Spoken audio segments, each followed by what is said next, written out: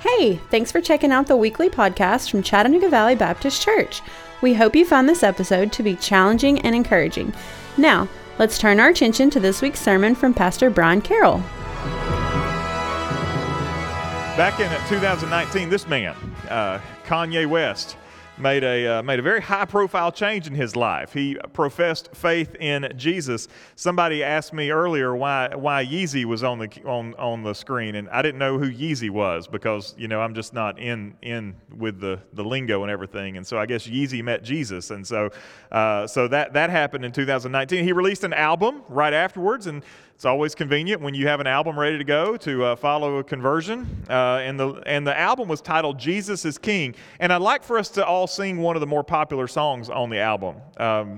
And so the lyrics go like this. I know you know it by heart. Closed on Sunday, you're my Chick-fil-A. Closed on Sunday, you're my Chick-fil-A. Hold the selfies. Put the gram away. That's Instagram for all you non-cool people. Get your family. Y'all hold hands and pray. When you got daughters, always keep them safe. Watch out for vipers. Don't let them indoctrinate. This could be a Dr. Seuss poem. Closed on Sunday, you're my Chick-fil-A. You're my number one with lemonade. Raise our sons, train them in the faith. Through temptations, make sure they're wide awake. Follow Jesus, listen and obey.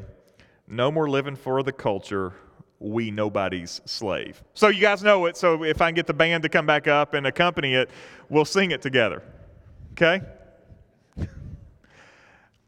I don't know that's going to play well at Chattanooga Valley Baptist Church. I don't know that may be just a little bit above our reach as a music ministry, although it may make it in the Christmas program if you get enough of a choir. After Kanye's public conversion, he told his pastor, "From now on, all I want to do is serve Christ. I want every song that I sang to have part of my testimony, to include the gospel, to include the element of worship to our great God. And that's what I want to do." We hear that. That sounds like a very respectable testimony that a Christian would want to give. And I can say that, not because I've listened, but because of just looking into it, that since 2019, his albums haven't had profanity in them in terms of four-letter words. I won't say that the lyrics have always been Christ-honoring, but he at least did cut out the profanity. Immediately after his conversion, he started doing nationwide pop-ups worship services, thousands of people in attendance in these Sunday services, as Kanye called them. He appeared on television to promote his newfound faith. I saw a recording of a late-night interview that he did with James Corden on an airplane with his choir. I mean, it was, and in the interview, generally speaking, for a new believer, he pointed people in the direction of Jesus. I think as we heard this, though, as Christians heard this, we were very cautiously optimistic about this high-profile conversion to faith. At the same time, we understand that we're optimistic. We do have to acknowledge that there's a reason Paul told Timothy in 1 Timothy chapter 3, verse 6, that a pastor must not be a recent convert, or he may become puffed up with conceit and fall into the condemnation of the devil.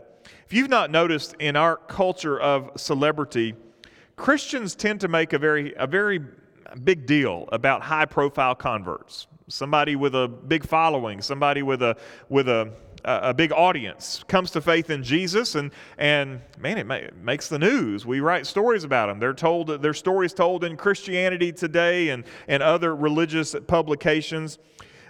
We behave as if we believe their life apart from Christ adequately prepares them to be de facto leaders and spokespersons for the Christian faith. And I think it's wise for us to recognize that Kanye West has no business being a spokesperson for the Christian faith, if he was saved in 2019, having just recently put his faith and trust in Christ. He's got no business being our spokesperson. He's not ready to be our spokesperson any more that somebody that was saved in 2019 has no business being the pastor. It's just not time yet. It's not ready yet. It takes a little bit of time. But you notice we only do that with celebrities. If some fella down at the factory got saved this week, we're not gonna bring him up front to preach a sermon. We're not gonna let him teach a Sunday school class. I mean, if he just met Jesus, we're not gonna put him in a position of authority, a position of responsibility like that. We certainly let him share his testimony, let him talk about how he met Jesus, but we're not gonna hand the scriptures to that new convert and say, here's the Bible, here's the church, go and divide the word of truth. We just don't operate that way. Well, if the regular guy doesn't do that, then celebrities shouldn't get that privilege either.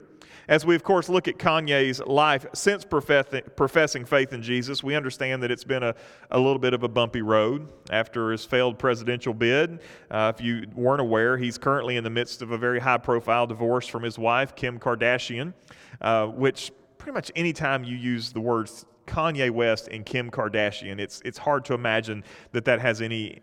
It's hard to see that has redemptive characteristics right now, and we certainly pray that they will truly come to grow in their faith if there is faith there. But certainly they're in no position to be in any voice of authority in the Christian church. So what will happen to Kanye's Christian convictions? Time will tell. We don't know.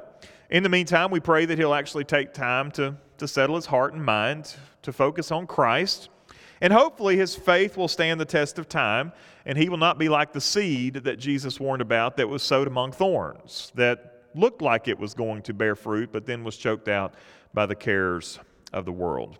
Last week we talked about, I guess we could say safely that it is the most high-profile conversion to Christianity that we've encountered in the Scriptures to this point.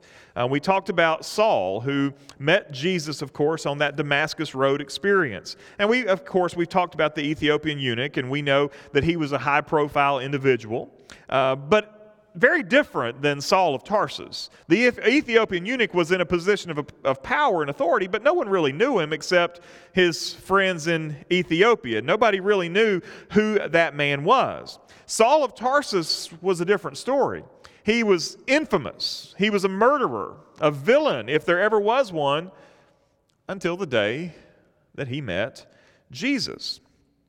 However, when Saul came to faith in Jesus, he didn't set out on a Mediterranean tour, performing hits from his latest album. He wasn't immediately put into a position of being the spokesperson for the Christian faith. His pathway into the prominence of Christianity did not take him to the heights of tabloid fame. Instead, when Saul of Tarsus became a follower of Jesus, he actually became public enemy number one. If you got your Bibles, we are in Acts chapter 9 today, and we will pick up where we ended last week in Acts chapter 9, and we'll begin there in verse 19. I would invite you to stand with me as we read these words in Acts chapter 9, beginning in verse 19, and we'll start there in the middle of the verse.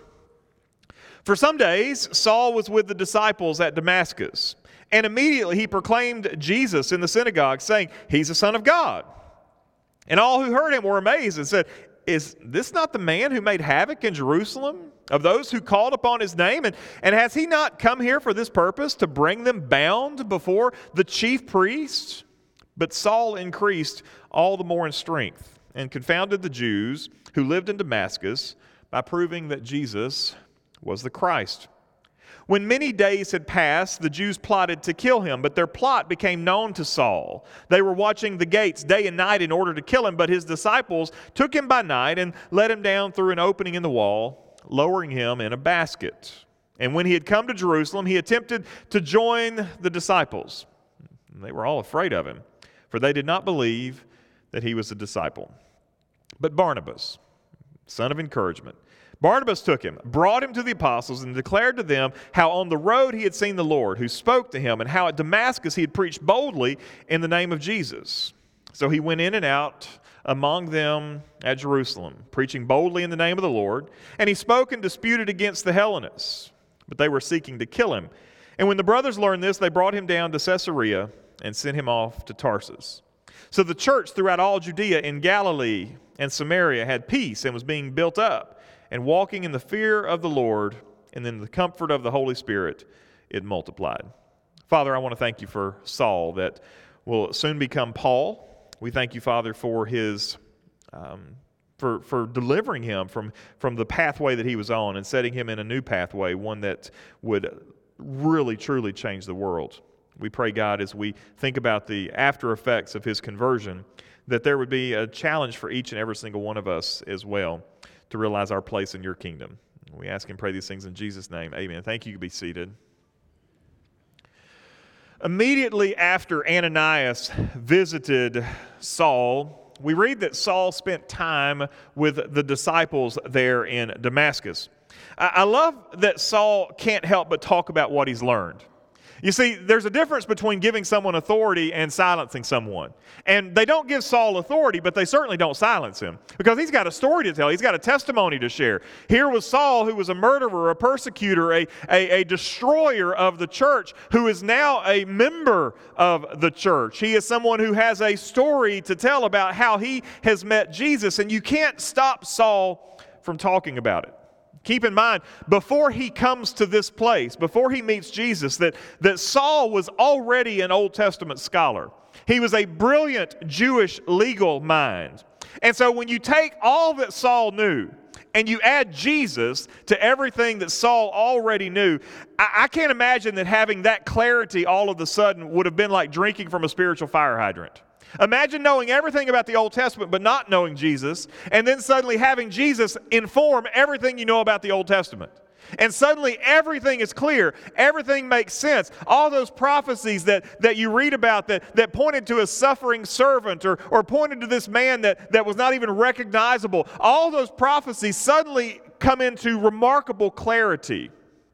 And Saul those scales fell from his eye. Remember that last week when Ananias came and prayed? Those scales almost represent that hiding that was there, where he knew everything, but he didn't know who Jesus was, and then suddenly knew who Jesus was, and all that he knew was made better because Jesus completed all of it.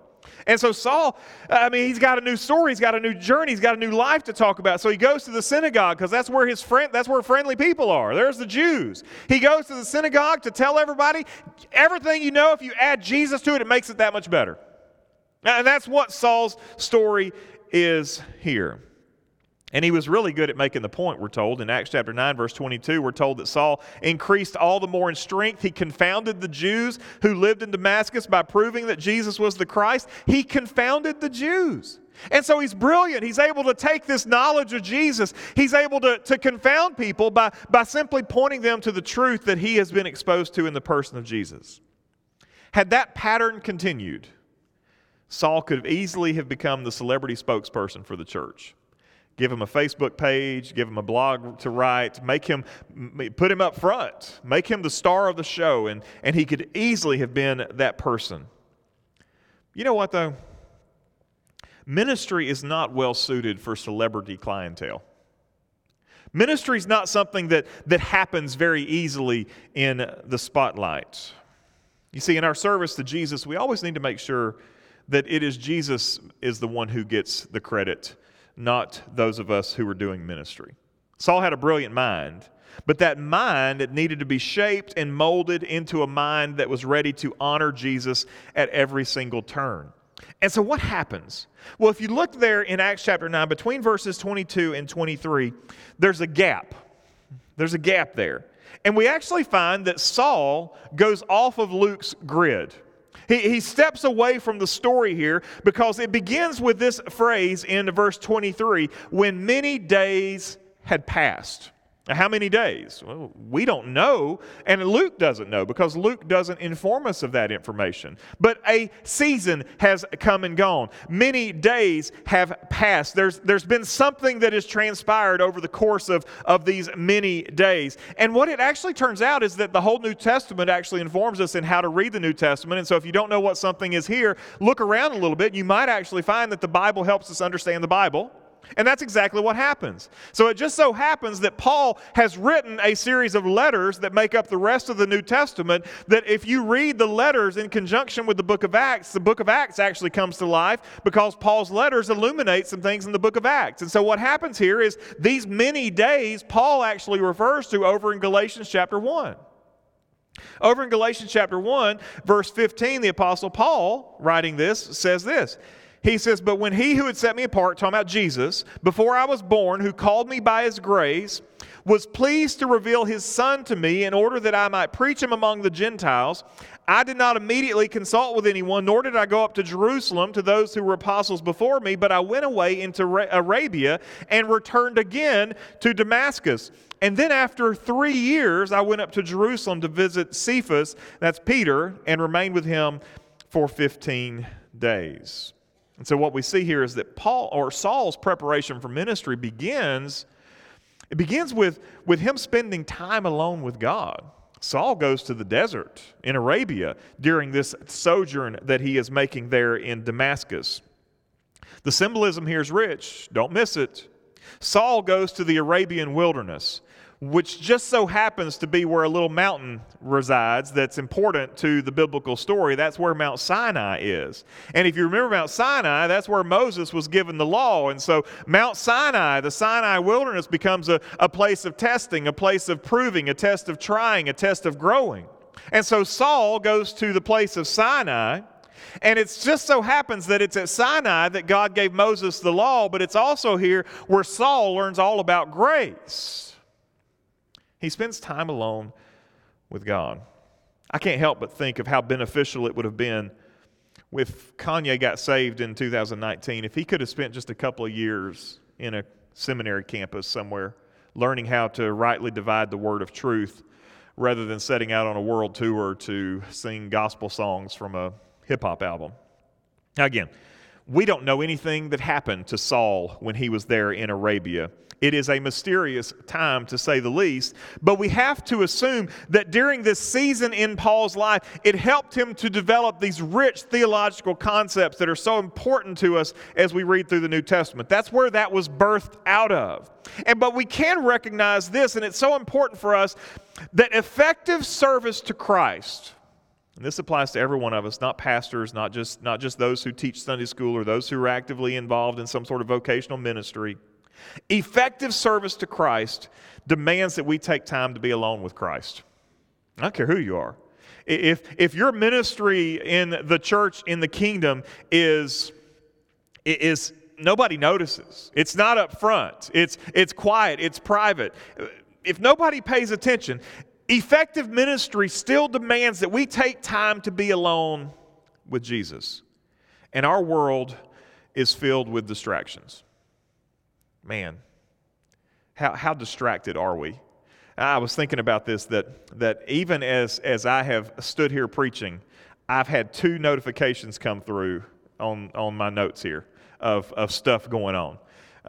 And I mean, I don't pay attention to it, but there's stuff going on, constantly being distracted, constantly being alerted, constantly being notified about this and about that. There's red bubbles on your phone unless you're one of those weird people that lets thousands of them accumulate. And some of y'all do that, and that drives me crazy. There's a child calling your name. It may not be a red bubble, it may be a child. Have you ever had that time in your life where you think, I really wish my name wasn't Mama, or I really wish my name wasn't Daddy, right? Like, I'm going to change my name today. There's a washing machine that just finished. There's laundry to be folded. There's a Zoom call from work that I need to go connect with. It might do all of us some good if we could find that deserted place for just a little while. If we could find that quiet place, that Sinai, so to speak, where we can meet with God where nobody else is talking, where there's nobody else making noise, where there's nothing else begging for our attention. It might do us all some good to find that quiet place. But since most of us can't escape to the desert, then we have to work extra hard to carve out that space. We have to work extra hard to make that margin in our life where we can create that spiritual safe place in our own lives. For me, it's first thing in the morning. I love to get up first thing in the morning before anybody else is awake, before the noise starts, before the internet wakes up, before any of those things happen. I love to make that time first thing in the morning. My alarm goes off at 4:30 every morning, and that is that time when nobody else is worrying about anything right now. And that's that margin for me. That's that safe space where I can stop and I can listen to Jesus over a good cup of coffee. It's those quiet places where the Lord speaks to us, where the Lord develops us, where the Lord grows us. We have to look to the Lord Jesus Christ, and we recognize that even Jesus spent time alone with the Father. Even Jesus had to carve out time. I mean, he lived in a fraternity, right? I mean, it was effectively a mobile frat house. He had these 12 guys that were with him all the time, and even Jesus had to say, guys, I need to step away. I need to leave the crowds. I need to leave the busyness. I need to leave all the voices crying out, and I need to go where it's quiet. If the Son of God, in all of his perfections, has to leave the busyness of his ministry to go connect with the Father, how on God's green earth do we expect we're going to get through if we don't carve out that time? We won't. And we'll find that the longer we go disconnected in that regard, the harder and harder it is to find our way in Christ. So we understand that Saul was prepared by that time of being alone. We also understand that Saul was prepared for ministry through a good dose of humility.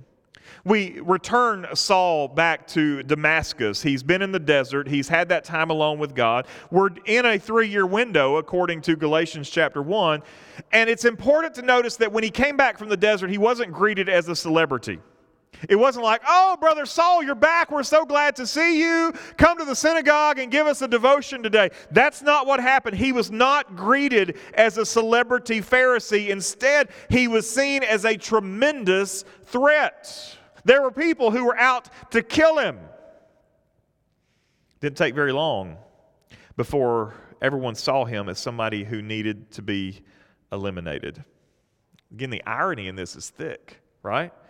This is the guy who was killing Christians, and now he is wanted to be executed because of his Christian faith. So in order to escape the threat, Saul has to go to a church member's house who just so happens to have a house built in the wall of Damascus.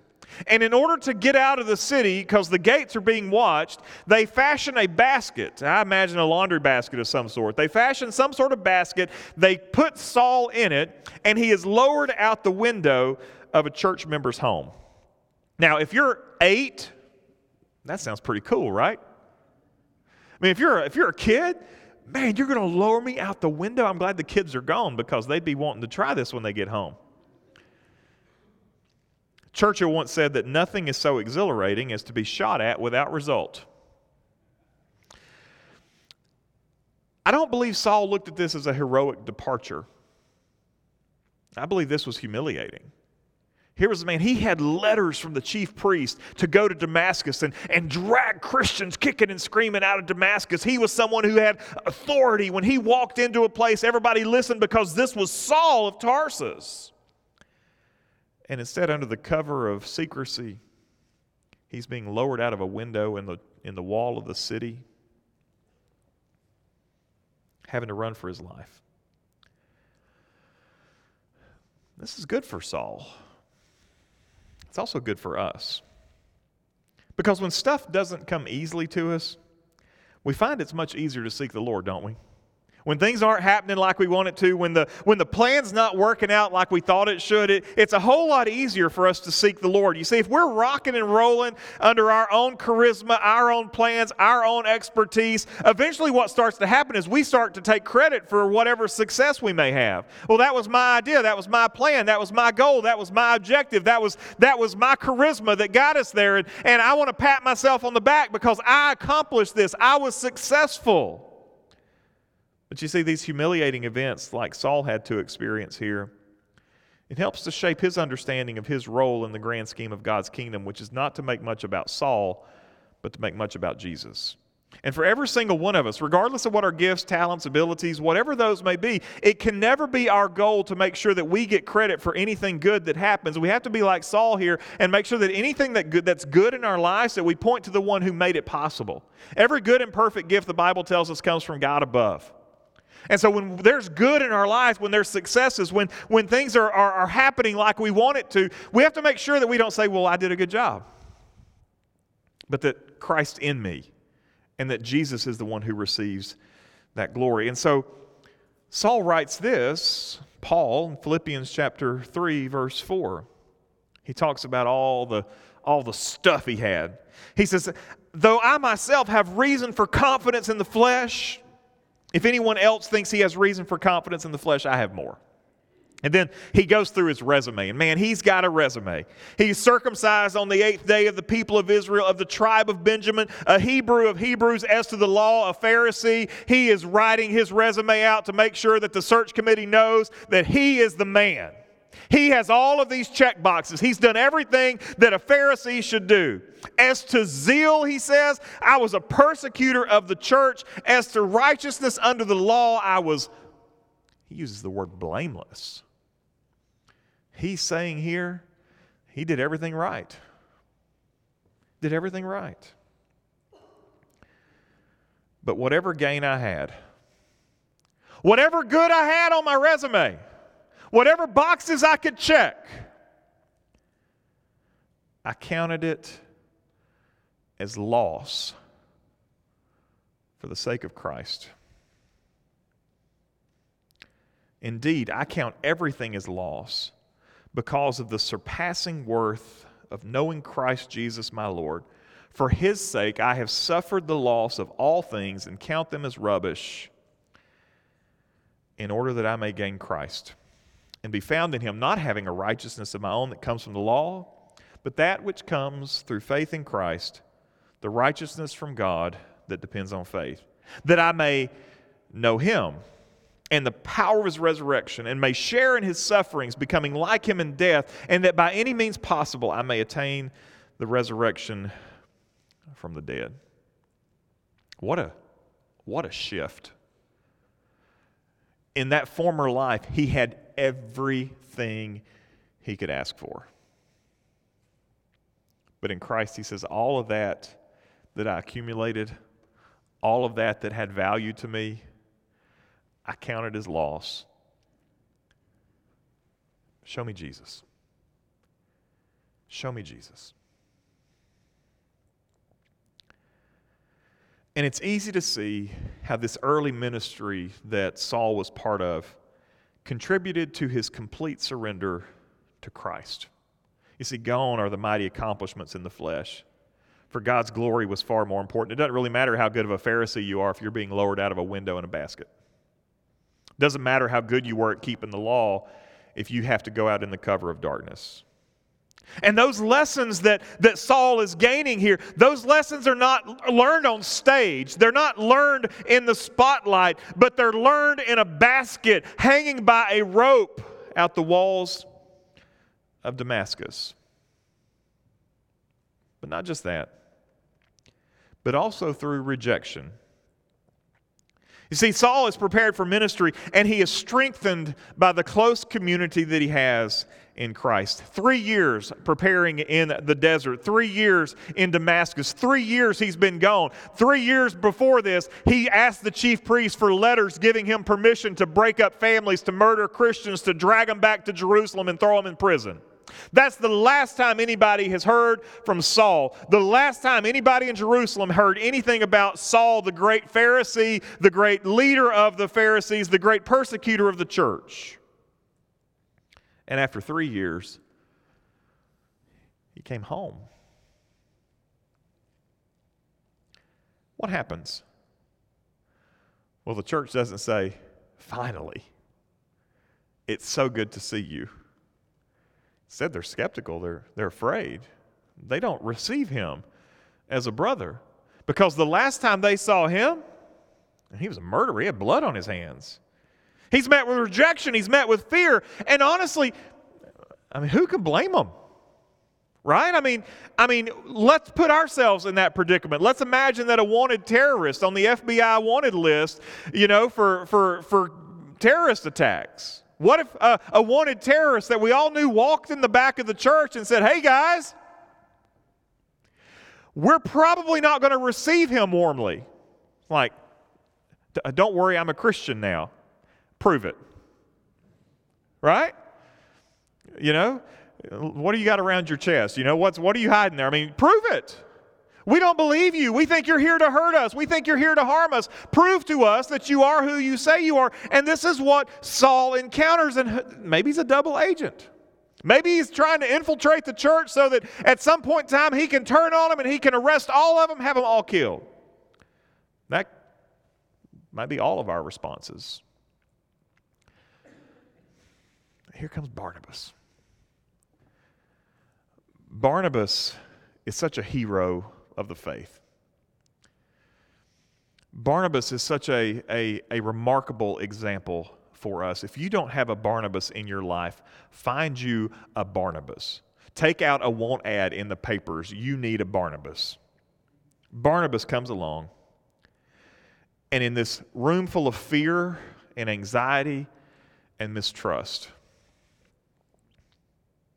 Barnabas says, he's for real. He's for real. Barnabas believed that no one was beyond saving. Barnabas believed that this infamous persecutor of the church was not beyond God's grace. And Barnabas became a champion for Saul. He is the son of encouragement after all. And over in Galatians chapter 1, Saul tells us what he did in Jerusalem. He says he spent 2 weeks with Cephas, with Peter. How do you imagine that first night went? Hey, Peter, I'd like to come over and hang out for a little while. We got some talking to do. We need to have a conversation. He tells us that he hung out with James, Jesus' brother. And Saul says, I saw your brother on the Damascus road. He was alive. And Barnabas became a lifelong friend and colleague. And Saul, who was once famous for hunting Christians, he started hunting a different prey.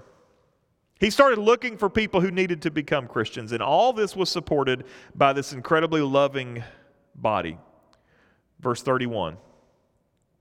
So the church throughout all Judea and Galilee and Samaria had peace, was being built up, and walked in the fear of the Lord and in the comfort of the Holy Spirit. And what happened? It multiplied. God's kingdom spread. The church multiplied.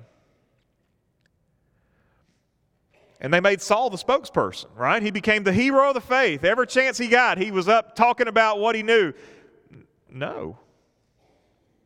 If we understand the timeline of the book of Acts correctly, when you get out of chapter 9, we move into a whole new section where we follow Peter for a while.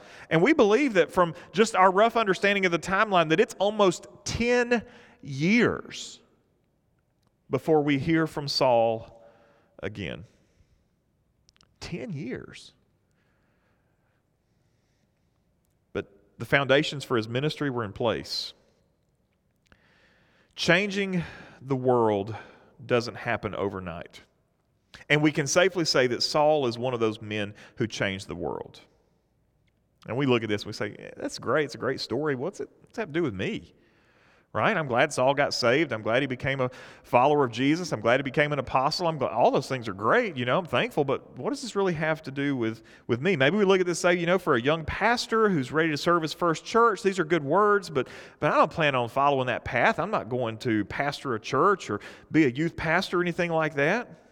What does this mean for me? I think there's 3 points that we all need to take away from this. The first thing that Saul's story reminds us of is that we can do nothing apart from Christ. Serving Christ means submitting totally to Him. God gives us natural gifts. He gives us natural talents, but He wants us to deploy those gifts and talents into His service. It's not for our own building up. It's not for our own pride. It's not for our own ego. We have the gifts and abilities that we have because God wants us to put those to work for Him. We can't think for a second that those things came from us. Saul had a brilliant background. Incredibly brilliant. But before any of that brilliance could be put to work, he had to be completely deconstructed. He was in no position to put that to work until he completely had to leave all that other stuff behind. And this is true for all of us. Our whole process about becoming a disciple is about disassembling the old us and rebuilding a new us that conforms to the image of the Lord Jesus Christ. Philippians chapter 4 verse 13 says, I can do all things through Christ, but we have to clear out the old stuff first. We got to get rid of all that old junk that we carry around, and that's part of what this is about, is getting rid of the old so that Christ can use us in His kingdom. The second thing is this. Saul's story here teaches us that none of us are indispensable. If you think you're indispensable, put your hand in a bucket and remove it and see how big of a hole it remains. A bucket of water. It's not going to leave a hole.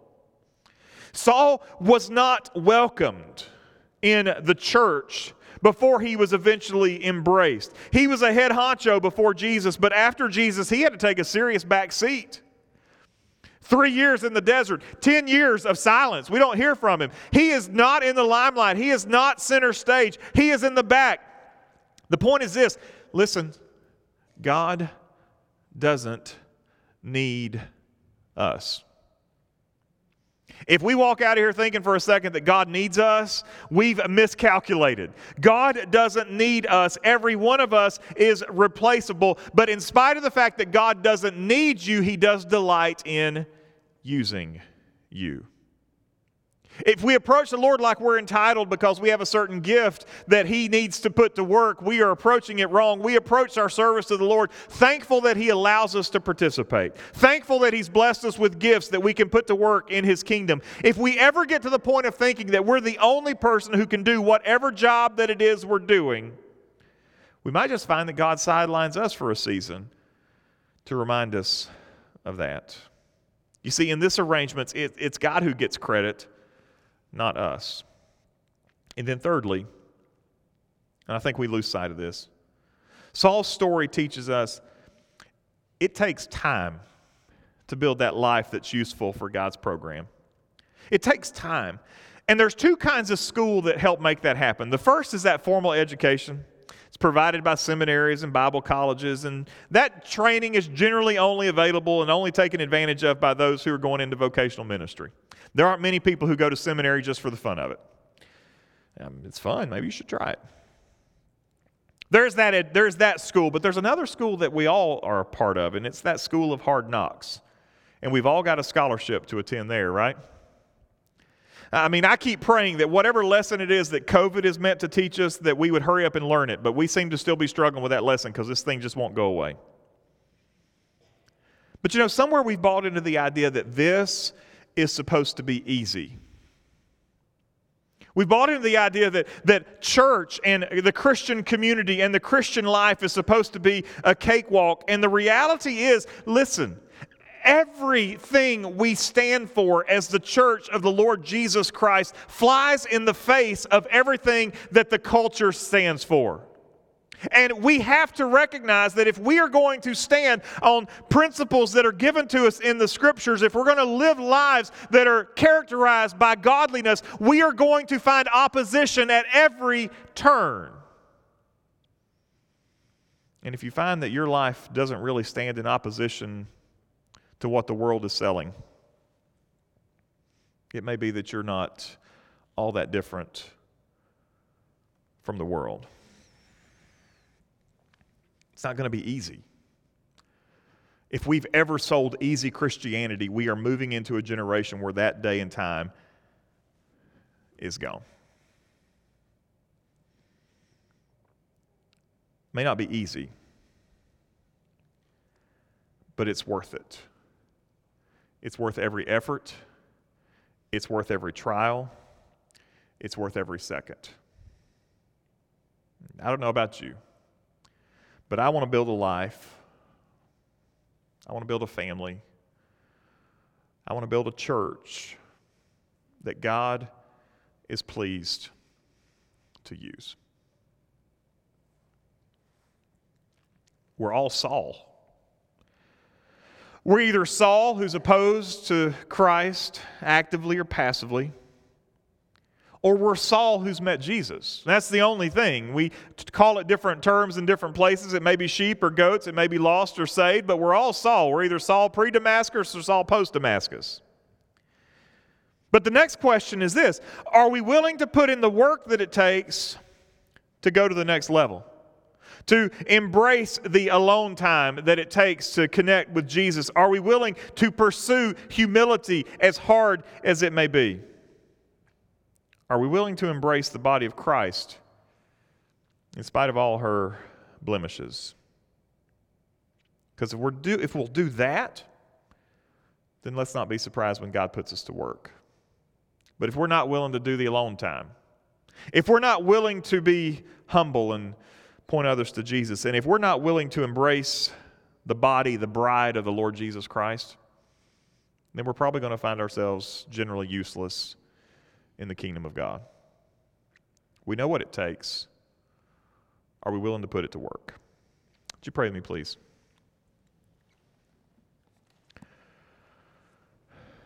God, I thank you for the example of Saul of Tarsus, the man that would become known as Paul. I thank you, Father, that in his preparation, it wasn't easy. It was filled with challenges. It was time alone. It was time of humility and testing. And it was time that was redeemed by the kindness of a brother who was an encouragement. Lord, we have to answer the question, do we want our lives to count in the kingdom of God? Do we want our lives to matter in what you're doing, in your program, in your plan? And if we do, then there's things that we can do to be more useful to you in your work. And that we would take some intentional effort to carve out those margins of silence in our lives. That we would learn those lessons of humility to kill our pride. And that we would celebrate the church. Lord, I think I can say this, that we as a culture have come to a place to where the body of Christ is just an accessory that we can trade in and out when we grow tired of it. But God, it is this body where we grow. It is this body where we deploy our gifts. It is this body and the thousands and thousands just like it all over the world that are still the best hope that our world has for overcoming the darkness that's so prevalent today. So may we be men and women who embrace your bride. God, again, ask in these next few moments that if there's any that maybe they're Saul pre-Damascus. They're passively or actively opposed to you, and today they need to follow you and put their trust in Christ. You're calling them. They hear it, but they've rejected it, and today is the day that they need to trust you.